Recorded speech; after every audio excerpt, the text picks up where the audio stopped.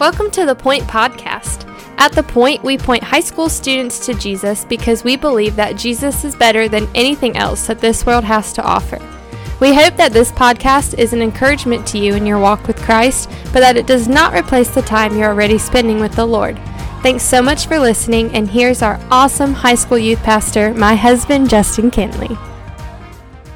Hey, what's up, students? Happy Wednesday, man. Hope you're doing well. And that's Wednesday, man. That means we got student night tonight. And I know so many of you are on vacation and some people got graduation tonight and all that stuff. But man, if you can make it out, can't wait to see you tonight at student night. Doors open at 6 to the gym. Service starts at 6:30. And man, cannot wait to see you guys there. But today's a big day. Drum roll it up because we are starting a new book in the Point Podcast. And we're just going to keep walking through the Bible, really. And we're going to get right into First Chronicles, and maybe First Chronicles is a book that maybe you're not incredibly familiar with, but I want to just kind of set the stage today. Tomorrow we'll start actually diving into what First Chronicles has to say, but I want to kind of set the stage today for what we should be expecting in this book, and maybe this will give you a chance to read something else today or catch up at somewhere else, or I don't know, whatever. But just kind of setting the stage, because I think whenever we go into a book of the Bible, it's important that we kind of at least understand a little bit about why that book was written and who that book was written for and all of these things. And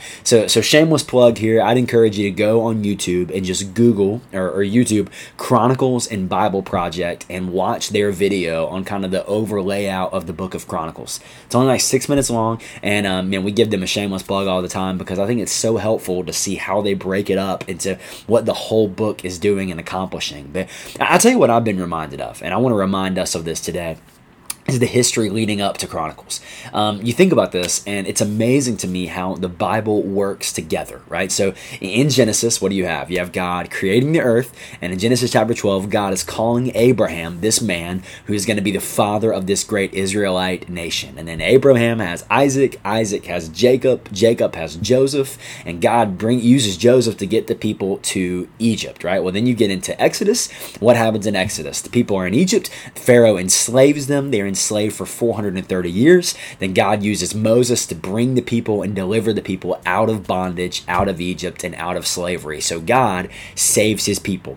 At the end of Exodus, they begin to get the law on Mount Sinai. In the book of Leviticus, they get the law. It's more detailed out and how they're supposed to live as God's people. So remember, they're not saved because of how they lived. They're saved, and then because they're saved, they're given instructions for how they should live. Well, then you get to Numbers, Genesis, Exodus, Leviticus, Numbers. The people have an opportunity to enter into the promised land, but they're fearful of who's in the promised land. And so God says, you have to wander in the wilderness for 40 years. And so Numbers is full of this wandering in the wilderness until finally that generation dies off. Then you have Deuteronomy, where the Bible is Moses is re-giving the law to the people of Israel, to this new generation before they enter into the promised land. So in the book of Joshua, they enter into the promised land, right? They go into conquest and they begin to take what God has given them. They establish themselves in the promised land. But in the book of Judges, they didn't wipe everybody out, right? God told them to drive the people out, and the reason they're to drive the people out is so that they're not influenced by their ideology. They're not influenced by their idol worship. They're not influenced by anything like that, but they don't do that. And so the book of Judges is this vicious cycle where the people are right with God, and then they fall into sin, particularly idol worship. God judges them. He raises up a judge to deliver them. They repent, and then they're right with God, and that cycle goes on and on and on again. But then you have the book of Ruth, right? And Ruth, we're going to talk about that at camp this year, and I'm so pumped. But Ruth is the shining moment that happens in the middle of the book of Judges. And then you have 1 Samuel, which is what we were walking through a few months ago, I guess, on the Point Podcast, where 1 Samuel starts off with Israel appointing a king, right? You have Samuel. God uses Samuel to appoint a king. He appoints Saul. Saul is a good king at the beginning, but then quickly goes bad. Then Saul appoints David, right? Most of 2 Samuel is about King David. And then you have 1 Kings that goes into David's death, and Solomon, his son, begins to reign. And then after that, 1 and 2 Kings is full of the kings of Israel in the north, Judah in the south, because the kingdom is divided. And it's just going through all these kings, whether they were good kings or bad kings. And finally, the book of 2 Kings ends with the people being judged and taken off into Babylonian captivity. Deep breath.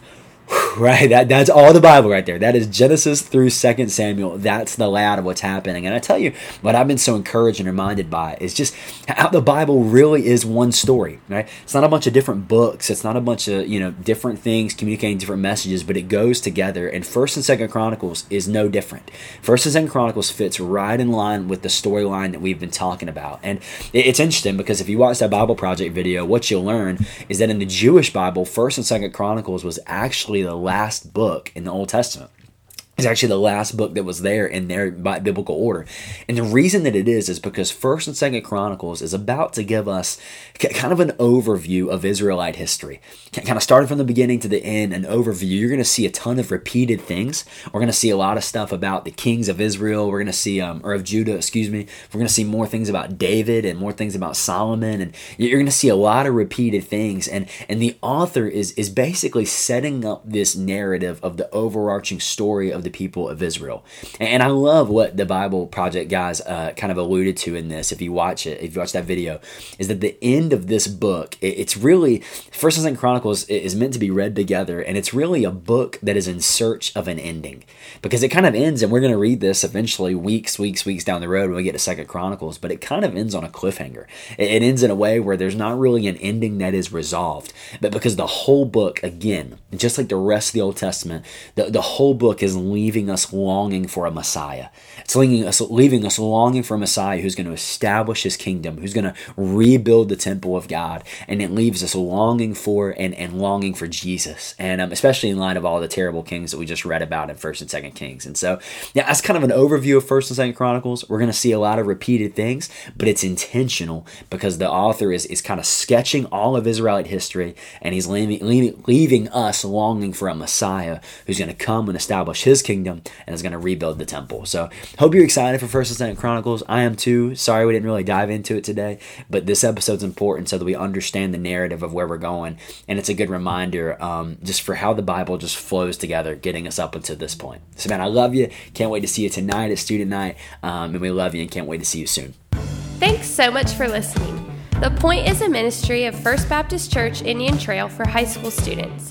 We offer life groups every Sunday morning at 8, 9:30, and 11 o'clock, and we meet on Wednesday nights at 6:15. For more information, you can go to our church's website at fbcit.org.